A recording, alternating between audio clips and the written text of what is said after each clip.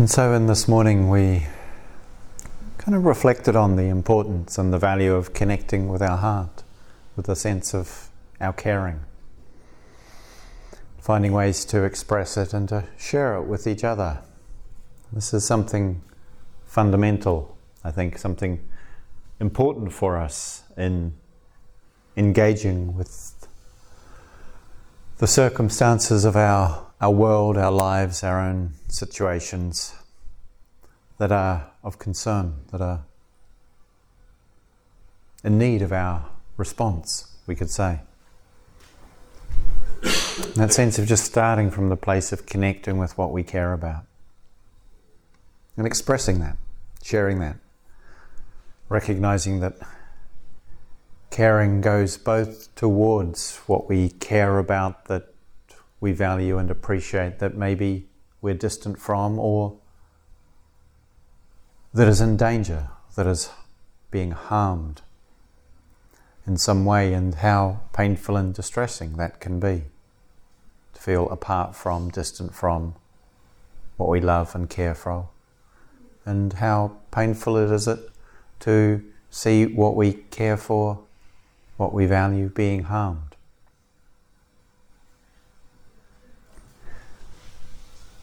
And we've also just reflected on this morning what it means for ourselves to let ourselves feel the caring of our heart for what we appreciate, for what we love, for what we value and are grateful for. And it's important that we also turn towards this, to nourish ourselves, to sustain ourselves, and sometimes to remember, to visualize, to recall and reconnect with inspiring beings, beautiful locations, beloved friends, family, partners, others.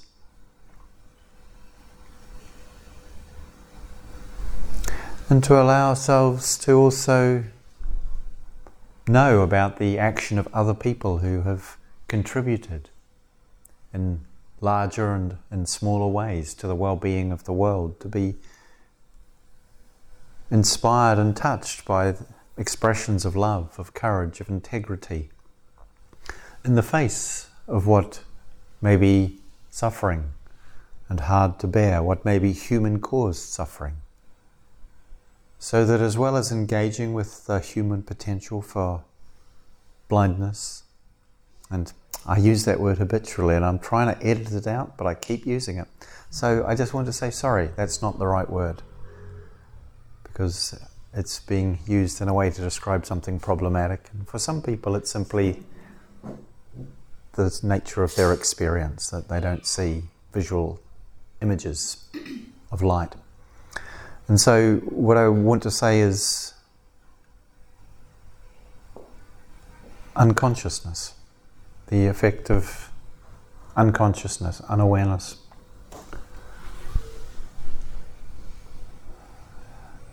The effect of greed and hatred and delusion born of that. As well as seeing that and opening to that, it's so important that we equally see and open to the courage and the beauty, to the wisdom and compassion expressed in smaller and larger ways, and just noting how we were touched to hear from each other of both what we cared about and were concerned as to the situation of, and equally what we cared about and valued, appreciated, and were grateful for the presence of in our life and in our world. And how part of what that does is bring us together. We feel our commonality, and it helps address and break down the fundamental delusion at the heart of the issue, as I would see it, which is the misconception of separation, of apartness, that there is that which is other than what is this.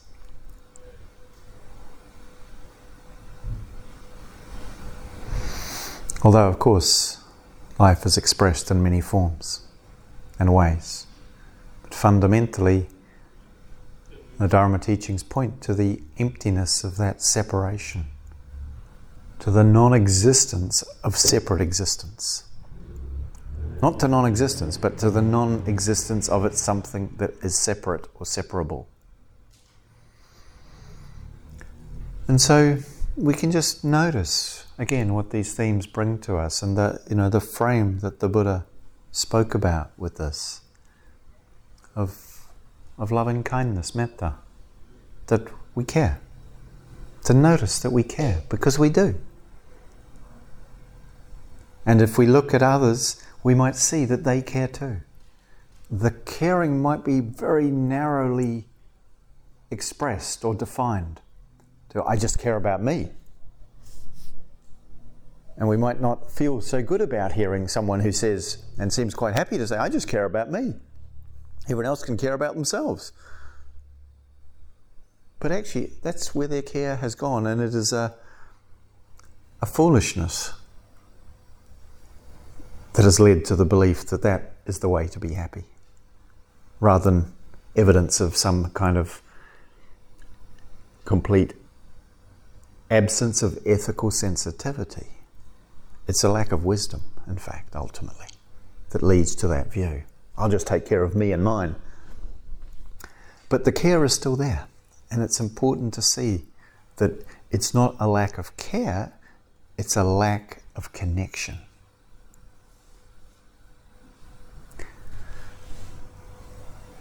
So when we hear that, I think that helps, for me at least, when I frame it that way, to allow my heart also to open to and care for those who don't seem to care, for very, very much more than a very small and narrowly prescribed or circumscribed subset of what's here, which we could call everything or life or just this.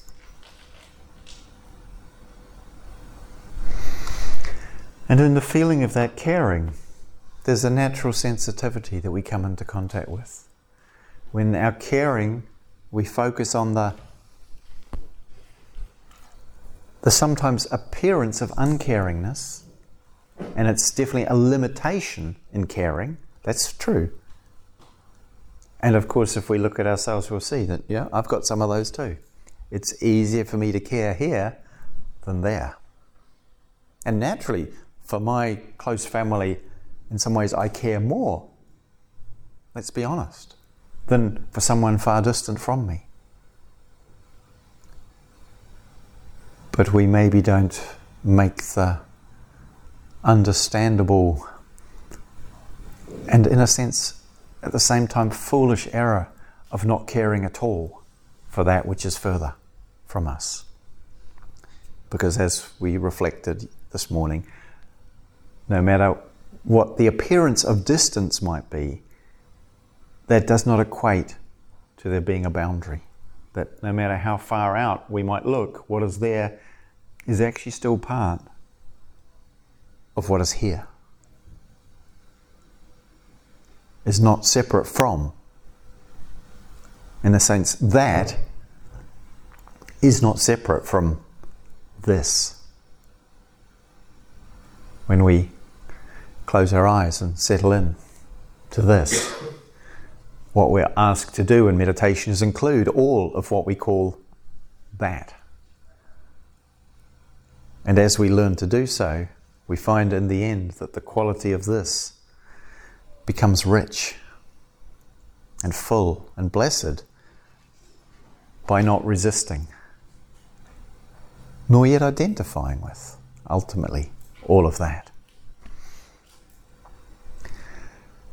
And as we find that, there's a tenderness, a softness that starts to become possible for us, because the hardening of nobody cares, or they don't care enough, or don't care very skillfully, or I don't care enough, or I don't care very skillfully.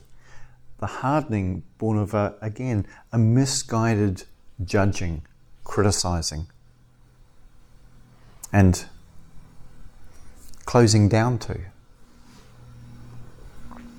begins to drop away, and we feel the tenderness of our human heart. And that's not an easy thing to feel. at least initially, it's scary and it's challenging.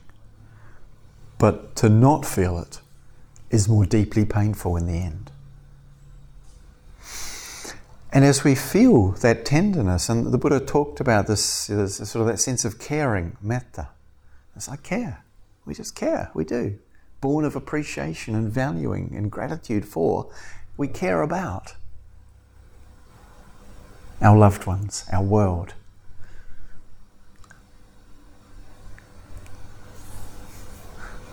We feel, we're sensitive. And the Buddha, the word he used, anukampati, to tremble, the heart's trembling. It's like there's something in us, and not just the physical heart, but the heart of what it is to be an alive, conscious, sensitive being trembles in the presence of what we love, sweetly trembling when it is well and close, and painfully trembling when it is distant or endangered. This is our sensitivity. Without it, we don't really live. And so much of practice is to bring us back to our sensitivity. That our habits and our both deeply embedded biological survival patternings, and much of the world around us do not support or encourage us to be in touch with. Because it's actually not about our physical survival. Sometimes it's better not to have to feel things from that point of view, but from the point of view of our spiritual survival. Without this, we're in big trouble. And that big trouble is part of the trouble of the world. So we feel the sensitivity. And from that sensitivity, quite naturally then, there's the wish to respond, to help, to heal, to repair, to end the harm. Whether it be the harm of our own personal wounding, whether it be the harm that we see expressed in our communities as exclusion or oppression, whether it be the harm we see in the world, in the ecology, and the natural systems that we call climate and planet. It's a natural response from the sensitivity to the responsiveness. In the same way that when we feel something hurting in our body, we naturally want to just, my knee is aching, I want to rub my knee. Of course, naturally. It's not my hand, I'm being a noble hand here, I think I'll rub that poor knee. It looks quite different, it does different things, but it knows it's not separate from the knee. And it just goes, you're sore. Someone's been sitting on you for half a day. Actually, this knee's not sore, but sometimes it is. Even when it's not sore, it quite likes being rubbed. And my hand quite likes rubbing it if I pay attention. It's like, that's nice. In fact, I think my hand's getting more out of my knee right now. And yet that's just a way of talking about it, isn't it? Because actually it's my heart that's liking it, really. And so there's that sense of seeking to heal, to repair, to transform. And at the same time, there's this recognizing of wanting to honor, to celebrate, to appreciate, to allow ourselves to feel the uplift. Because there's a kind of, sometimes a heaviness for us and turning towards what's difficult, to feel the uplift of what is beautiful, what is blessed, what is lovely. And how important this is. And, sometimes it's like, if there's all this bad news, how can I be happy? But it's like, it's not about how can I be happy. It's like, we may or may not feel happy, but how can we not or turn towards, or how can it make sense to turn away from what we love? Because there's also that which we are distressed by or terrified of in the world. It's like we need to do this. And so again, practice here is about supporting and guiding ourselves, even when part of us says, no, I don't want to do that. Because another part of us, a deeper part of ourselves, has made a commitment to our life, to live it as well as we're able. And so this kind of quality of mudita, of appreciative enjoyment, of finding uplift in the goodness of the world that we can celebrate. Because the newspapers will never report the neighbour who gave a cake to their neighbour. They will report every time when one neighbour hits the other one with a stick. And I caught my mind from wanting to use the image that comes to me as a frying pan. And it's an image from patriarchy because it's putting a woman with a frying pan in that situation. So I just want to name that because I'm embedded in that culture where the image that comes to me of a neighbour striking another neighbour is actually one that would be attributed to a woman, most likely. And the reality is that that's almost never what's actually going to happen if one neighbour strikes another. So it's like, whoa, even sitting here talking to you, I'm trying to work with that material, and imperfectly. But nonetheless, that's what we do. And the point of the piece there was that we need to pay attention to the beautiful and the goodness and the many kind things that take place in our days. Because they're there. And the fact that our biological evolutionary training is to notice the tiger and not the apple tree is something we have to work with. Because, the apple tree will still be there. If you don't spot the tiger, you're dead. So you're looking for it.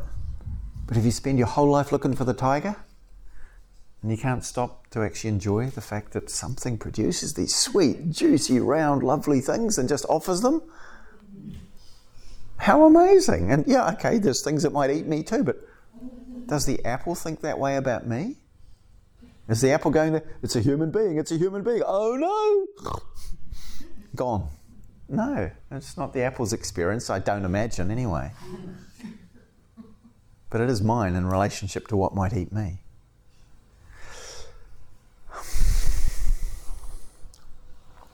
Or might harm my world. So what we also are invited to do here is to find our deeper ground in a world in which we are born and will die. We are born and will die. This is for sure, for us all. We know this. Everything here that has come will also come to an end. This very planet too. It will not be forever. Even if we suddenly, all human beings, turned out to be enlightened and we did all the right things forevermore, this planet too would not survive. Eventually the sun will either cool down and this biosphere will freeze, or it will explode and this biosphere will cook. That's a bit further down the track, according to the scientists, than what's in front of us right now, which may be in the next, actually it's in this generation. But just seeing that, this is the nature of all things. My job cannot be to stop this happening, because it's going to happen. Sooner or later, all things end. It's not a question of how long we're here. As me, a human being, or humanity as a species, or warm-blooded, furry mammalian existence, as opposed to the rule of the insects or whatever might come after in different conditions. It's not about how long we're here. It's about how we're here for the time that we're here. It's about what? How we are here. What is it that this here-ness is being filled with for however short or long it continues?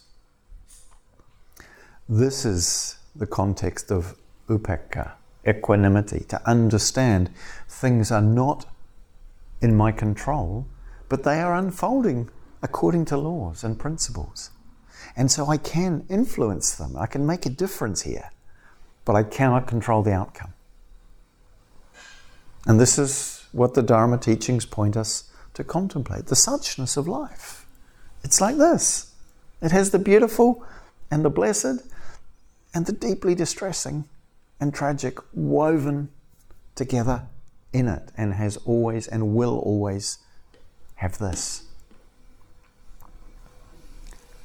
And what makes sense of it all is understanding that in the midst of that, we can find the ground of where we are, that is this, that is now, that is here, and we can respond to the world, which sometimes gets in our way, but at the same time is helping, or trying to. We can respond to it, to see what difference we can contribute towards what we care about.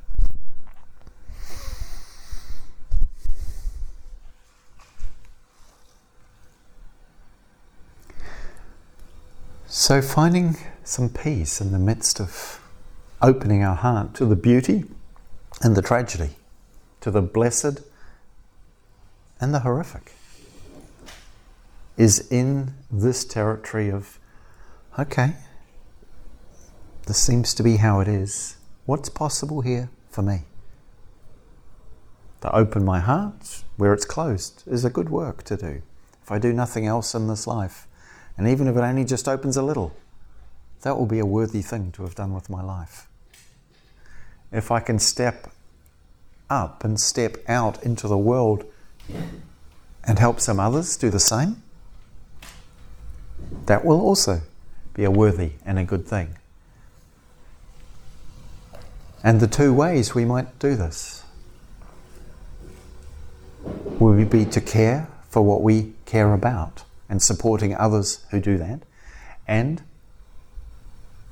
to say no or stop in relationship to where we see harm. To stand up and step up in that context.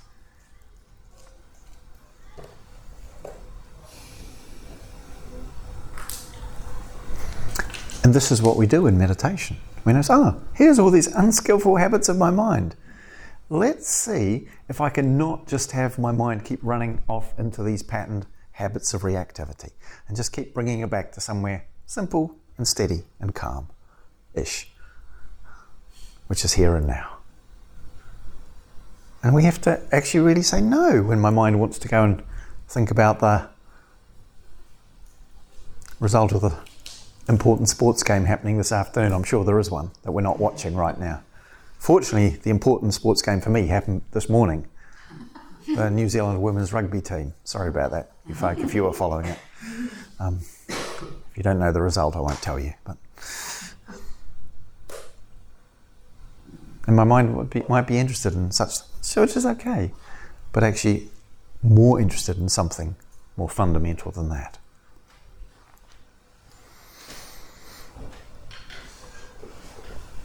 And sometimes we need to say stop in here. And sometimes that same practice is what we need to say in our world. Stop. I see what I see is not helpful. In fact, it may be harmful. Stop. That would have next door to you. I'll get there. Stop. I'll get there. But yes, you're right. You spotted it. Bit of a giveaway, wasn't it? Yeah.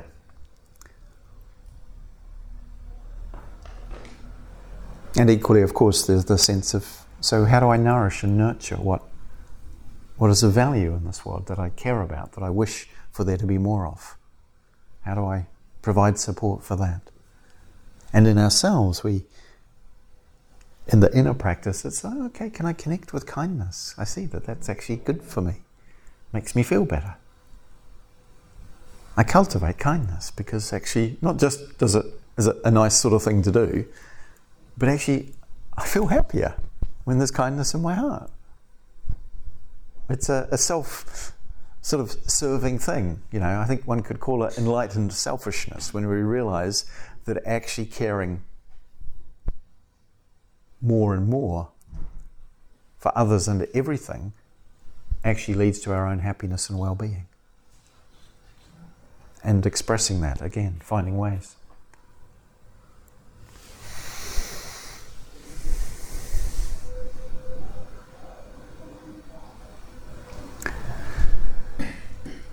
So these Dharma teachings